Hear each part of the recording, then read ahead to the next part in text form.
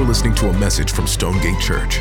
For more information about Stonegate and additional audio resources, please visit stonegate.church. Okay, today we are taking another step in this set of sermons called Formed, where we're just thinking about what does it mean for Christ to be formed in us? And what is that? What is a fully formed heart? This is the way we have been talking about it. A formed heart is a heart that reflects Jesus reflexively. That's a fully formed heart, a heart that loves what Jesus loves, a heart that hates what Jesus hates, a heart that is grieved by the things that grieve the heart of Jesus, right? That's a fully formed heart. This is what Paul means when he's looking at the Galatian church and says, I want Christ to be formed in you. Right? This is what he's after, a heart that looks like this, deep down at the level of our heart, where it matters most that we are formed. That our hearts are reflecting Jesus reflexively. Now, what does it look like? What's required for us to form our heart? For a heart to be fully formed, what do you need? What do I need? How does that happen in a human heart? Now, there is a lot we can say about that. The Bible does not give one-dimensional answers to that question. But here are two foundational things the Bible says in response to that. How do we form our heart? What is a heart that is formed around the person of Jesus? What's required to see that formation? The Bible is clear that formation requires grace. We talked about that a few weeks ago. It requires grace. Without grace, there is no formation in our life. Right? Formation. Your heart being formed around Jesus starts with grace. It starts with the Lord bringing a dead heart to life. It starts with him giving you a new heart, making you a new creation. It starts by grace, and a fully formed heart is sustained by grace. In the Christian life, we never outgrow our need for grace, do we? We never outgrow our need for the good news of Jesus. We never outgrow that. This is why we've said that for our deformed hearts to be reformed, we have to continually see the person and promises of Jesus. We have to fix our gaze on the person and promises of Jesus. Or as Paul says in 2 Corinthians 3, we become like Jesus as we behold Jesus, as we stare at the person of Jesus, as our hearts delight in the person of Jesus. It's in doing that we are changed from one degree of glory to another. So this was the first kind of half of this set of sermons, is we're just exploring that sort of terrain, the person and promises of Jesus. And we spent those weeks in the 4 Gs, where we talked about how God is great, how God is good, how God is gracious, and how God is glorious. Because apart from the grace of God, the person and the promises of Jesus, we will not change. It requires grace. And if we're going to take the person and promises of Jesus and we're going to get them down into our hearts where it matters most, then we have to find those promises in the Bible, right? They're contained in passages, and we have to learn how to preach those passages to our hearts. Every one of us in here need to be a good preacher. Not for the sake of you preaching to other people, but for the sake of you preaching to your own heart. Formation requires grace. Secondly, the Bible is clear that formation requires grit. Both grace and grit are needed. So just think about the language, again, of the New Testament. We covered some of this terrain just a couple of weeks ago. But think about the language of the New Testament.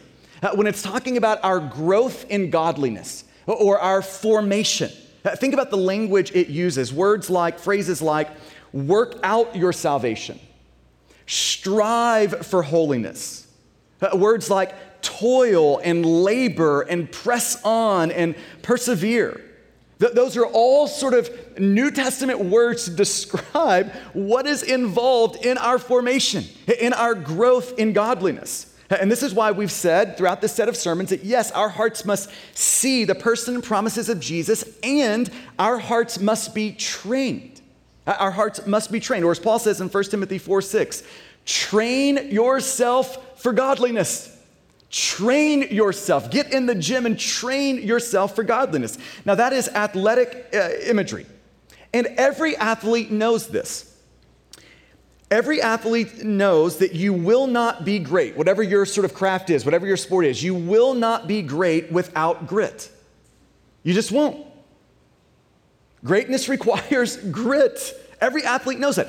Every musician knows that, right? You don't become great at the piano by liking a piano, by thinking a lot about a piano. You become great at the craft of playing a piano through grit, right? It takes hours and hours and hours at a piano training your hands.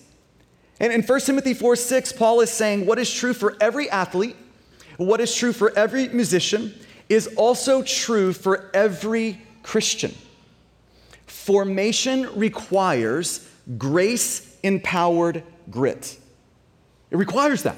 If you want to be formed into the image of Jesus, Christ to be formed in you, your heart formed so that it reflects Jesus reflexively, if you want that, it requires grace-empowered grit. Or as we said a few weeks ago, new hearts, that's the grace of God, right? This new creation, a new you, a new heart. If you're been rescued by Jesus, he has given you a new heart. And that new heart needs new habits. There is no change in our life apart from a change in habits. New hearts need new habits. Now, this is the terrain we're exploring now together. And last week, Tripp Lee, he started us down this road. He explored kind of the first habit we wanted to platform to consider. If we're going to train ourselves for godliness, what sort of habits do we need to create? What sort of disciplines do we need to undertake in our life? What sort of workout regimens, if you will, do we need to develop? And he spent time talking last week about that first habit, the habit of Bible reading. Now, notice we're saying the habit of Bible reading. We're not talking about a spasm of Bible reading, right? We're talking about a habit of Bible reading, like daily opening up the scriptures, meditating on what we're seeing there, sitting with the Lord over his word. That's what we're talking about, a habit of Bible reading. And as we do that, the Lord is doing that forming work. Every time you open up the Bible, in ways that are oftentimes imperceptible to you, Jesus is forming your heart. As you open up the scriptures and you see who God says he is, what God says about himself, as you see what God says about you, as you see what God says about the world around you, he is forming your heart. The habit of Bible reading is foundational to your formation, to my formation, to our collective formation. It is a foundational habit. Now we're going to explore the second one today. Last week was the habit of Bible reading. Today is the habit of prayer. The habit of prayer.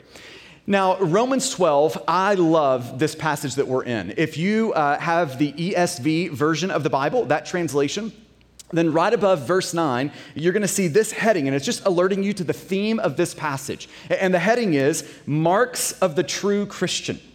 So what Paul is doing here is he is showing you, hey, here are marks in an authentic Christian life. These ought to be showing up in people who are followers of Jesus. That's what he's getting at, starting in verse 9. So he says things like this: let love be genuine. That's a mark of a Christian.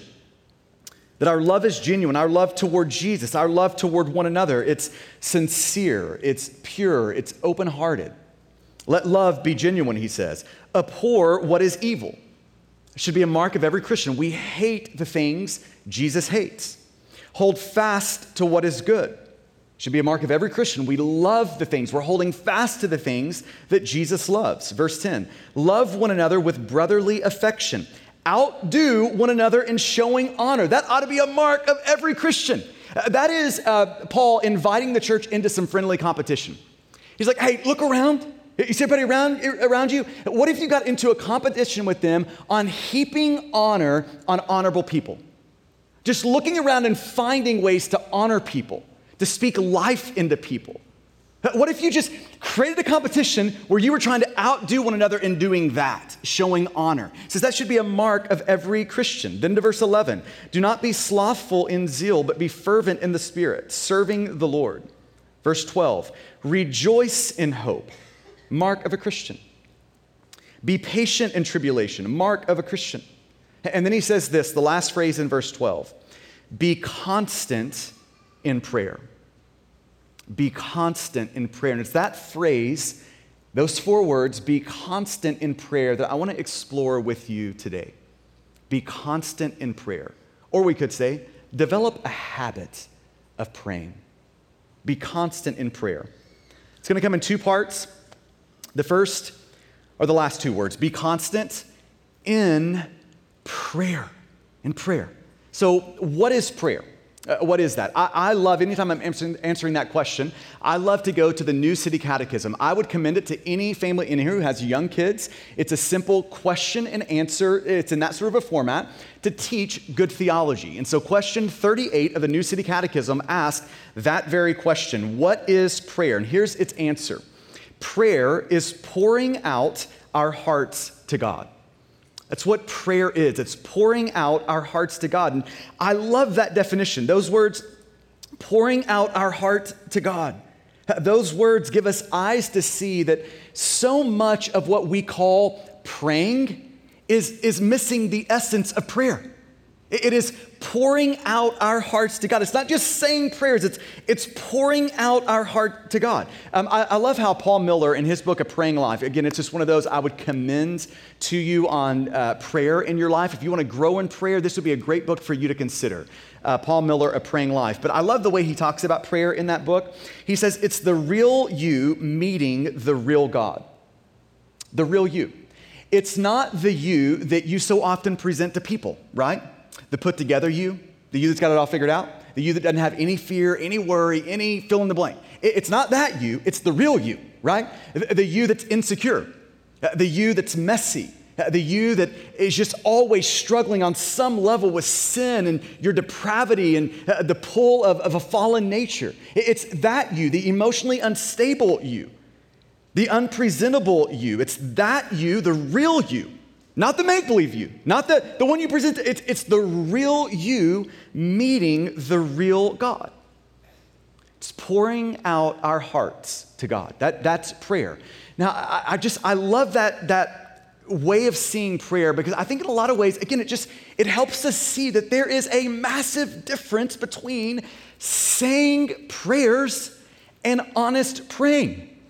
Saying prayers and then a way of praying that's just pouring out our heart to the Lord. There's a difference between those two.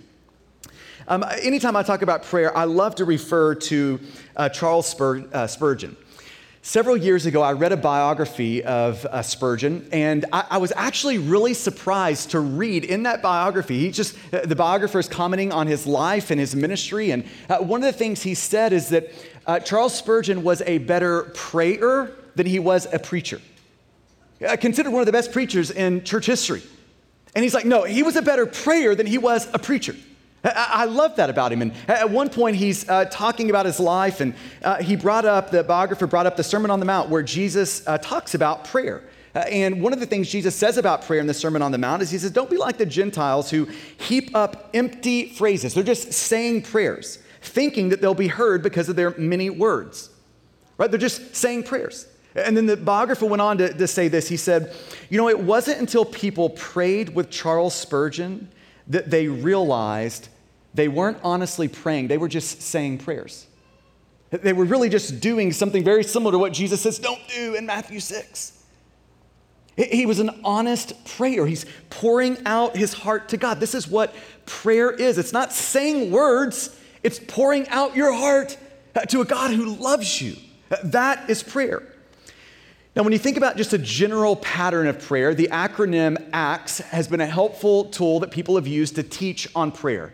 So if you just want like a pattern for what sort of shape your prayer should have, the acronym ACTS works. It's a helpful teaching tool. So you've got A, that's for adoration. It's praising the person of God. It's praying back to God his own goodness. It's adoring God. It's praising God. That's A. Then you've got C, that's confession. In prayer, we get to honestly pour out our heart to God as we bring our messiness, our sin, our failings, our shortcomings. We find ourselves confessing and repenting of sin in our prayer. That should be a part of the pattern of our praying. The T is thanksgiving, that we're acknowledging and thanking God for the many graces in our life.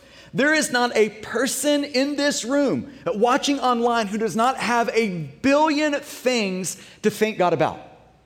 Right? This week is a great week to just practice that habit of thanking God in your praying. for the many graces that are evident in your life. And then the S is supplication. That's bringing our requests to God. It's making ask of God.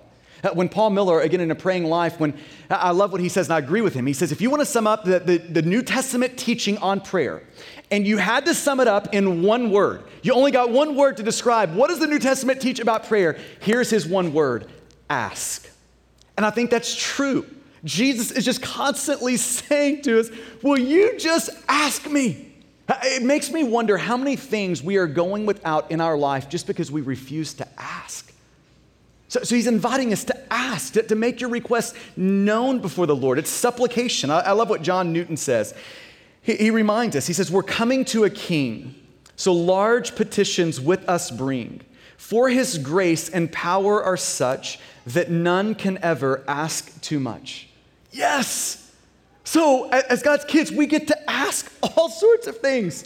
Right? It's just the pattern of our praying, adoring God, confessing our sin, thanking him, supplication, making our ask known before the Lord. I just want to take a moment just to pause and encourage you. Prayer is a blood-bought privilege. Jesus has opened up the door for you to pray to God in a very personal way, in ways that people in the Old Testament really couldn't even imagine. Right? The author of Hebrews says, no, you don't need a mediator for this. You don't need to go through a priest for this. You don't need any of those things. Jesus is your mediator. So now you can come straight to God. He says you can feel free to approach the throne of grace with boldness. It is a blood-bought privilege. Jesus has secured everything you need, not just to be in the room with God where you can talk to him from here to over there. No, he has secured everything you need to crawl up into the lap of God and to pour out your heart before him. With an open heart, just to talk to him, to pour out your heart to him. So Paul says, be constant in prayer. Be constant. Here's the second half of the sermon. Be constant in prayer. So yes, pray, but Paul is after a certain sort of a life with prayer. He's saying be constant in prayer. Now, that word translated be constant is a Greek word that is also translated continue steadfastly. Same word is translated be devoted to prayer. Right? Although it's the same Greek word coming out in all those sort of different English ways of saying it. And you see this throughout the scriptures. And you see that word, be constant, devoted, continue steadfastly. You see that word often linked to prayer. Let me give you some illustrations of this. In Acts chapter 1, verse 14, the disciples are waiting for the Holy Spirit to come down in Jerusalem. And there, in that upper room, they say, the scriptures say, these, all with one mind, were continually devoting. That's our word, be constant. They were continually devoting themselves to prayer. Acts 2:42, this is the early church. They were continually devoting themselves, our same word, be constant, continue steadfastly. They were continually devoting themselves to the apostles' teaching and to fellowship, to the breaking of bread and to prayer. Acts chapter 6, verse 4, the apostles say, but we will devote ourselves, same word, be constant, continue steadfastly. We will devote ourselves to prayer and to the ministry of the word. Colossians chapter 4, verse 2, Paul says, continue steadfastly. Again, that's our same word. Be constant, be devoted, continue steadfastly in prayer. Now, if we don't learn anything else about prayer from these texts, here is one thing we could say about them.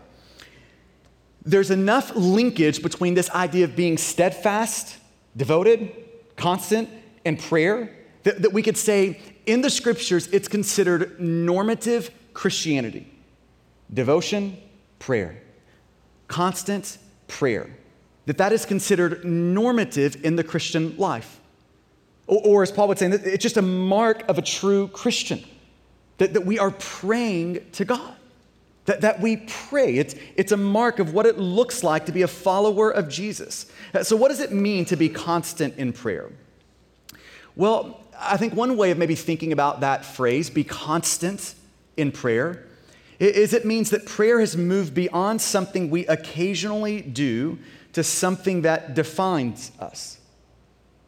It's it just describes our life, the way we're living, the way we're operating. To be constant in prayer means that we have gone from being a person who prays to a praying person. And there's a lot of difference between those two. A praying person is just sort of defined by just the way they're operating. Let me ask you this question. When do you pray? If you're just to look at your life and try to answer the question, when do I pray? How would you answer that when you think about your life and look at your life?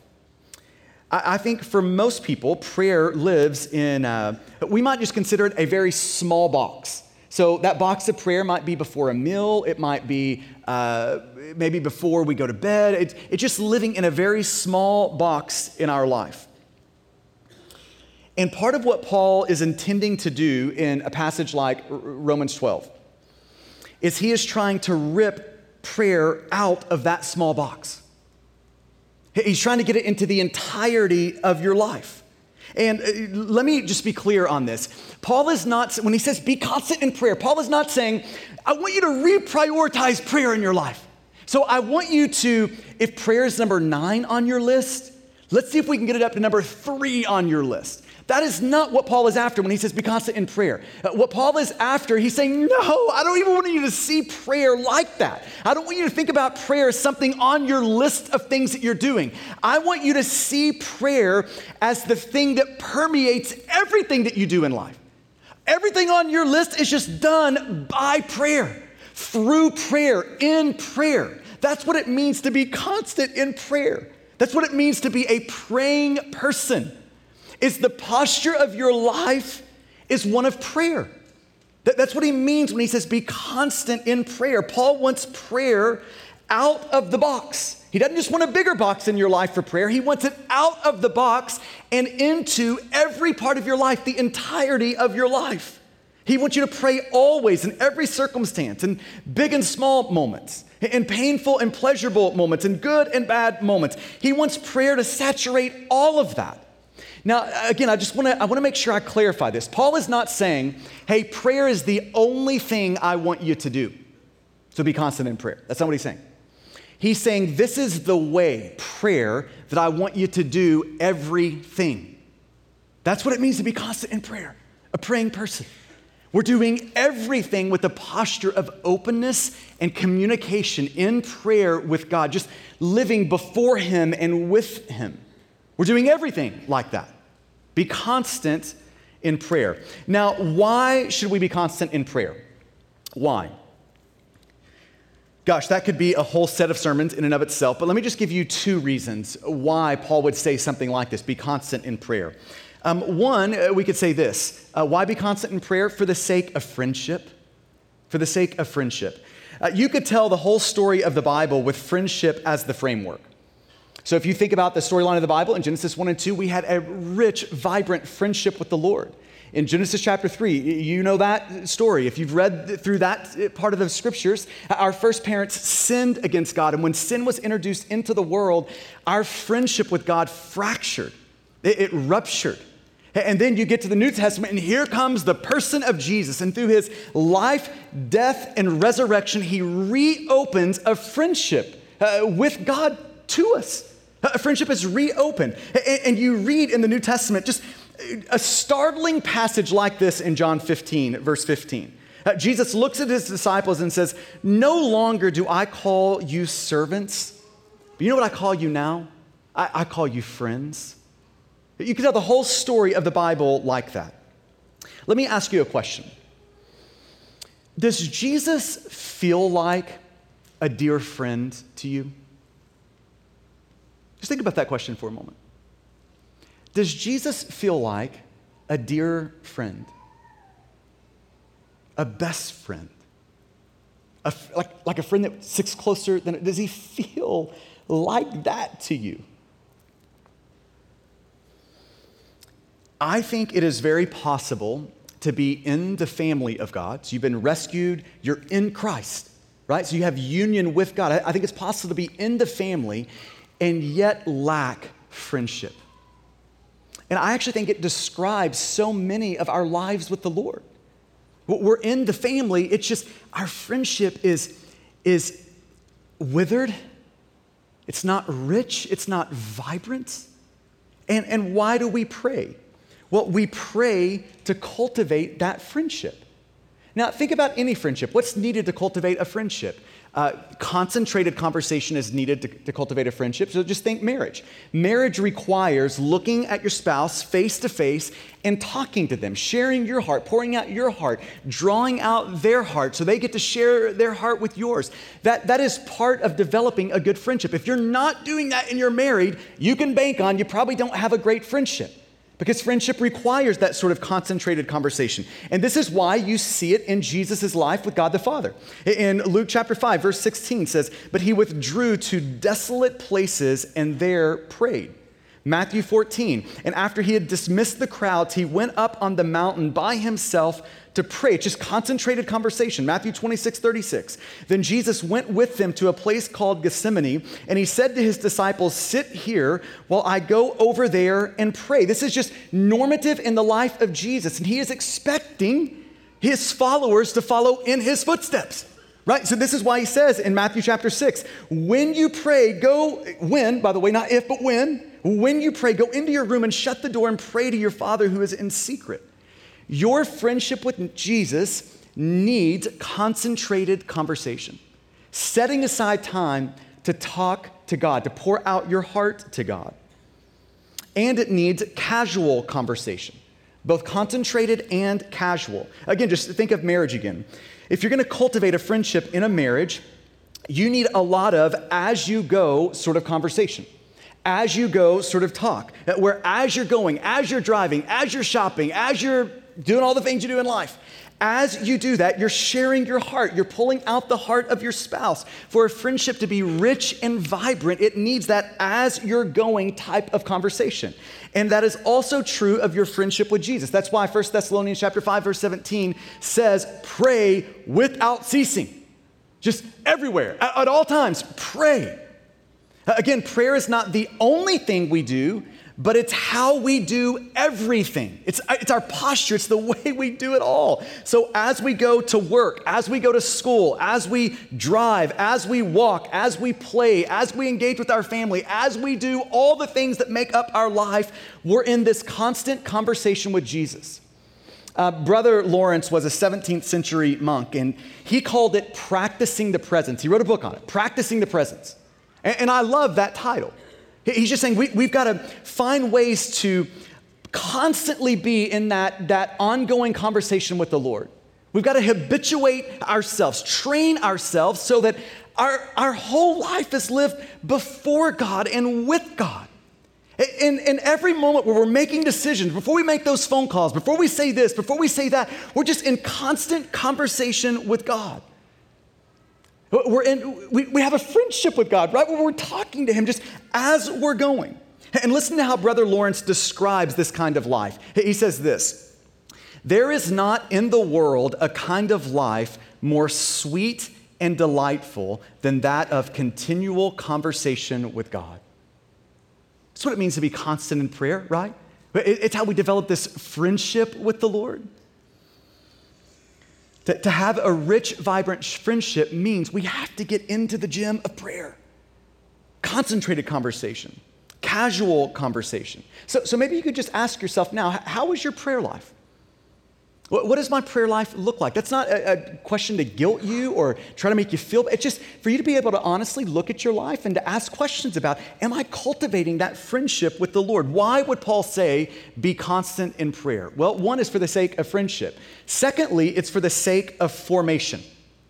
For the sake of formation. We are called by God to train ourselves for godliness. And prayer is a vital part of the training. Prayer is vital for your formation.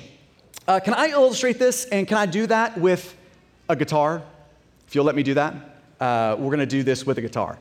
I have no idea how this is about to go, so pray for me. Little known fact, when I was in my early 20s, I thought I was going to be the next Chris Tomlin. And then all of my dreams ran into a wall. You know what that wall's called? Reality. And I realized, wow, I can't sing. That's gonna be hard to do that, right? But back in the day, I did play the guitar a little bit. And not good, by the way, so you need to lower your expectations right now. But I did play a little bit. And back in the day, while I played the guitar, one thing I learned about a guitar is that for a guitar to be played right, it first has to be tuned, right? So there's 6 strings, and all of those strings have to be tuned rightly. And when they're tuned rightly, it sounds right? So you can put your fingers on the frets and you can strum a chord. And that sounds right? All the strings are working together, the notes are working together, right?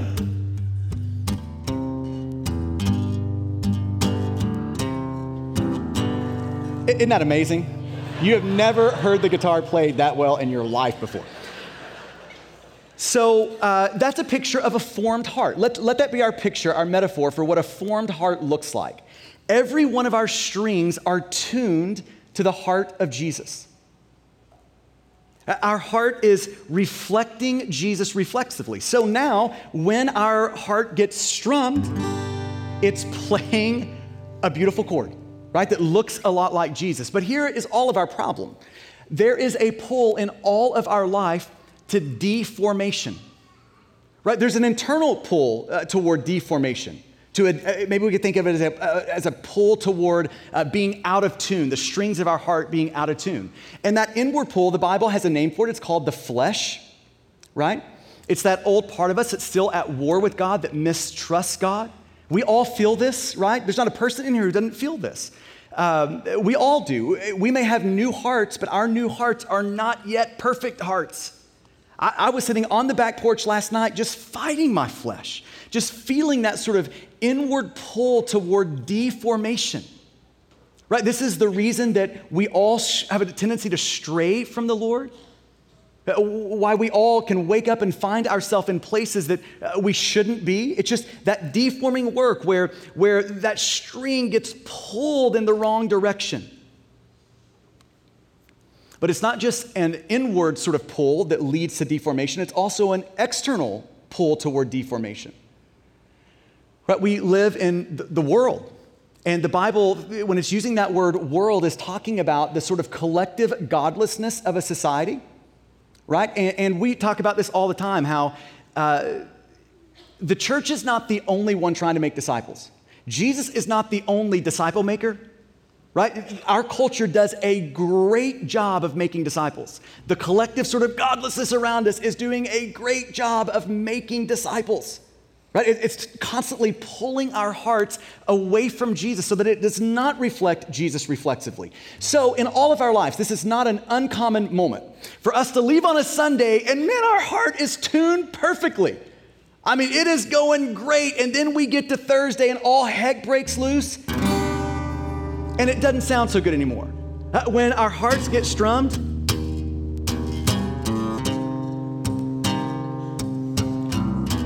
I mean, that's gross, isn't it? That's terrible. But this is all of our experience. This is your life, it's my life, it's what's happening to us consistently. We're being deformed, pulled in a way that we're out of tune with Jesus. The notes of our heart are just not in tune with him. So what do we do about that? What do you do about it? What do I do about it? Well, here's one means that the Bible gives you to retune your heart. It's called prayer. Prayer.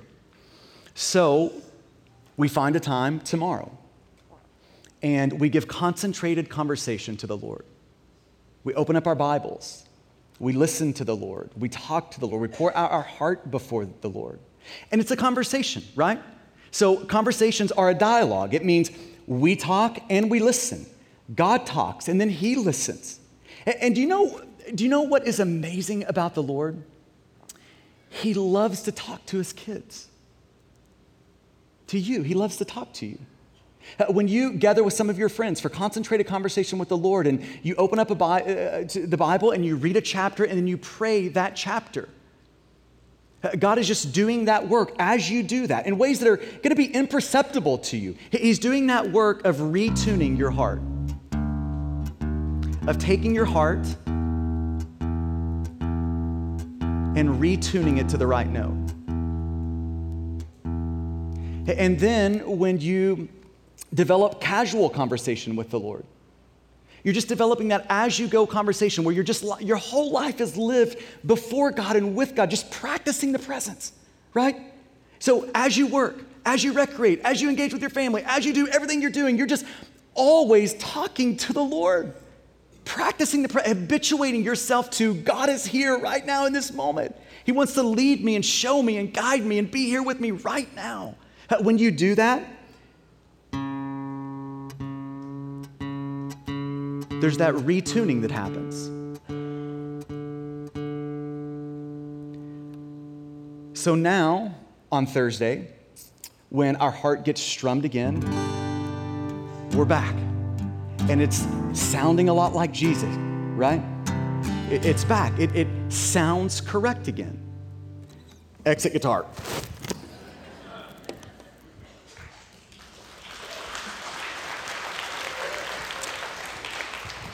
That's what's happening when you pray. In ways that are imperceptible to you, God is taking the notes, the strings in your heart, and He's tuning them back to Him. So let me give you 3 encouragements and then we're done. Just 3 quick encouragements. If we want to develop the habit of prayer, for the sake of friendship with God, for the sake of formation, if we want to develop the habit of prayer, let me just give you some things to think about as we finish up here. Number 1, I want to encourage you to pray the Word, The Bible is meant to be read, but the Bible is not just meant to be read. The Bible is meant to be read and prayed.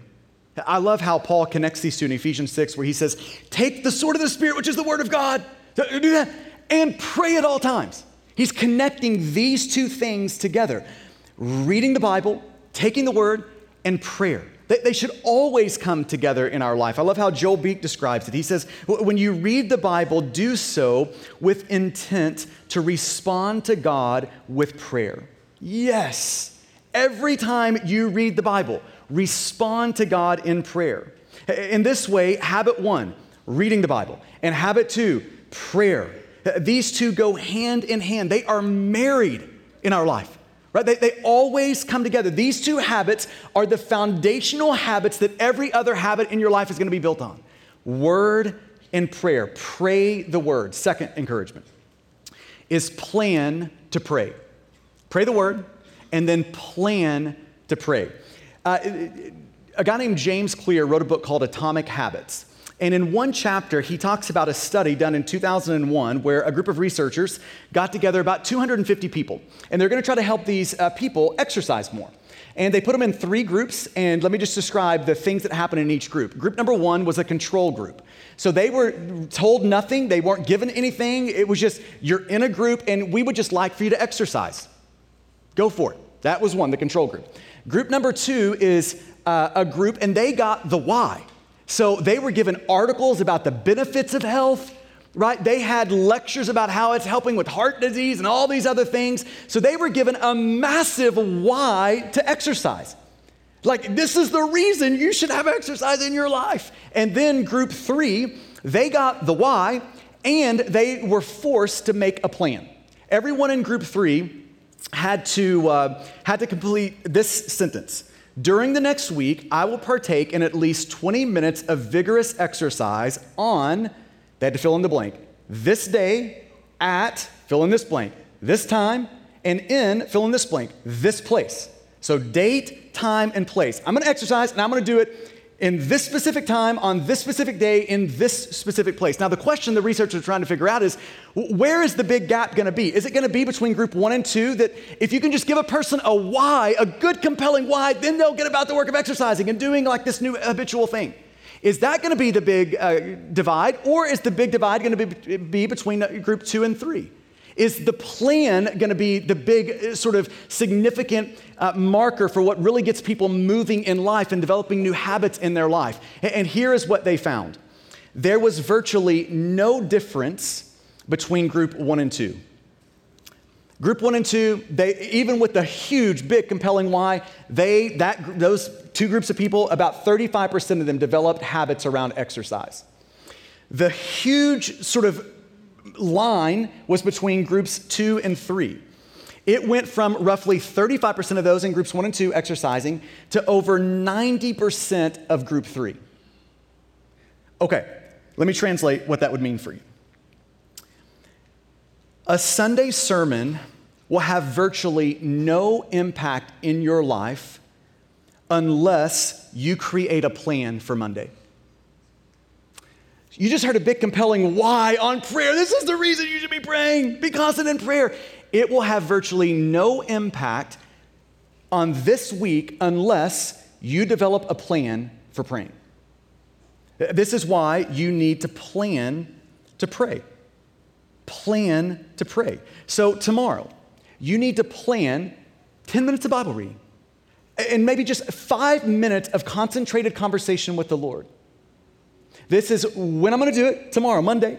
This is the time I'm going to do it. This is the place I'm going to do it in that little green chair in my living room. That's where I'm going to do it tomorrow, right? Plan your praying.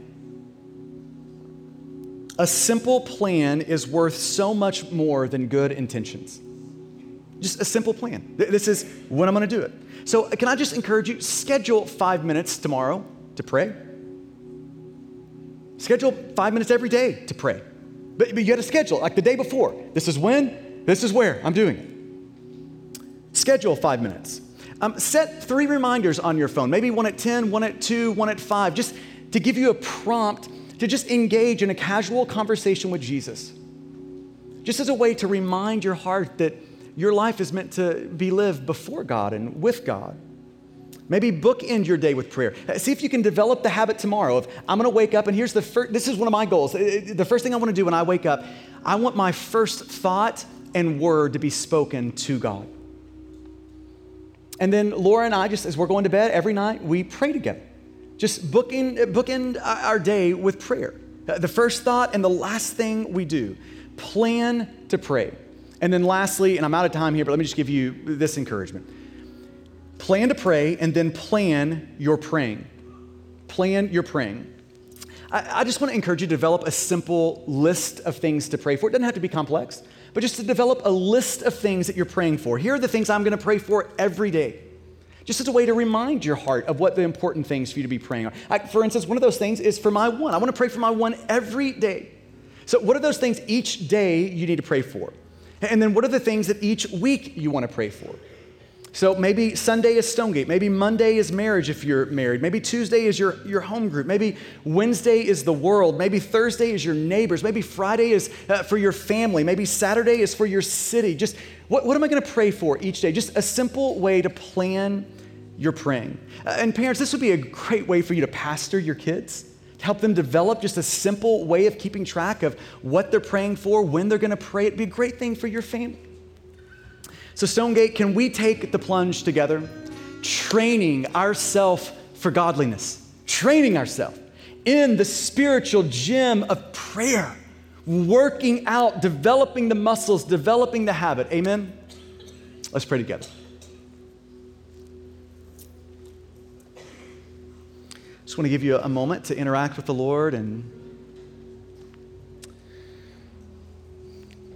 I want to give time for the Spirit of God to press into you what would be helpful, to wipe away the things that wouldn't be.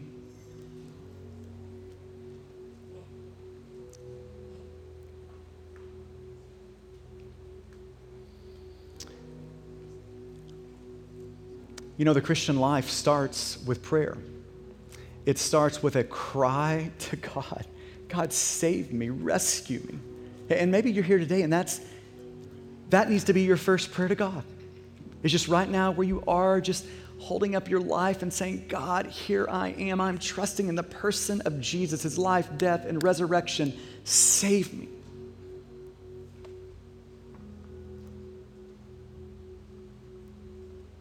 And for all of us, the Lord's just inviting us to grow in prayer, to be constant in prayer, to develop those muscles, those habits, for the sake of our friendship with Jesus, for the sake of our formation.